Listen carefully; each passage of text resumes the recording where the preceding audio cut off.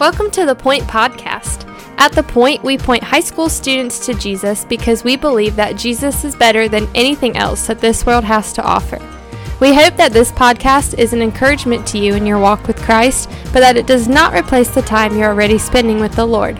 Thanks so much for listening, and here's our awesome high school youth pastor, my husband, Justin Kinley. Hey, what's up, students? Happy Sunday, man. Hope you're waking up and get ready to be in a life group with us. We can't wait to see you today as we're walking in life groups in John chapter 14. So excited about that, and I can't wait to do that with you today.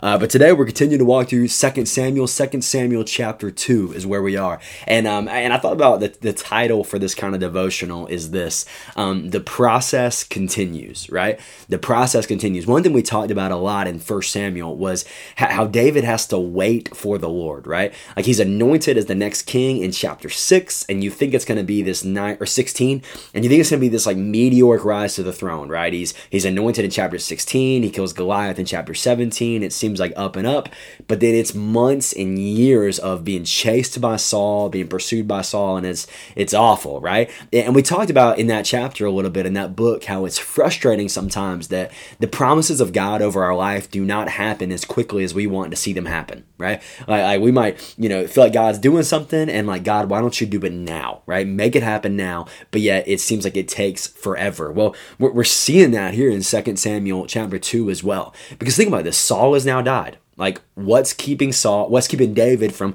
stepping into the kingdom, right? Like, okay, Saul is gone. Now I'm be the king over Israel and king over Judah. But what happens here in 2 Samuel chapter 2 is David is anointed as the king over Judah. And this guy named Abner, who is a commander in Saul's army, takes this dude named Ishbosheth, this really fun name. This is Saul's son Ishbosheth, takes Ishbosheth and anoints him as king over Israel. So Judah and Israel are a little bit separate, and that's a different podcast for a different day. But they're separate, and so Ishbosheth is king over Israel, David is king over Judah. And what chapter 2 is about is this kind of battle that happens at this place called Gibeon between David's men and Abner's men and this dude named Joab, and it's this battle, and it's this tension that is happening. So I hope that you read it on your own to kind of get the picture of what's happening there. But just to kind of have this thought thinking through, how frustrating would it be for David? It's like, you know what? Saul's gone. The kingdom should be mine, right? Like I'm anointed as the next king. Like God, this is my moment. This is it. And yet the process is still continuing.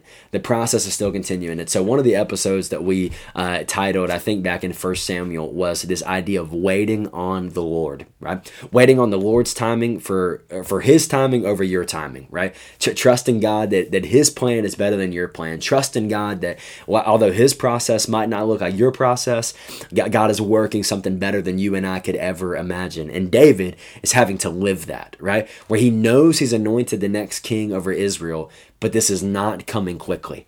So I just encourage you, if you feel like God is moving slowly in your life, that doesn't mean God's not moving.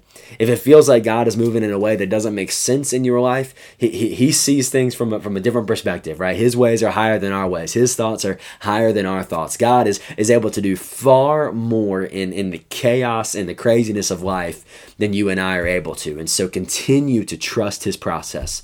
Continue to trust his plan. You follow the Lord daily. His word is a lamp unto our feet and a light unto our path.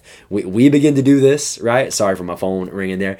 We begin to follow the Lord. We trust the Lord in that. We continue to walk with him in that and trust his process, trust his timing, because that's what David is having to do in 2 Samuel chapter 2. So we're going to continue to see the rise of David. We're going to continue to see how eventually he's going to take the throne. Abner is about to join David in the next chapter, but we'll save that for tomorrow. But for today, trust the process. Continue to walk with God. Continue to trust his results and his timing over your own. I love you. We'll see you in life groups.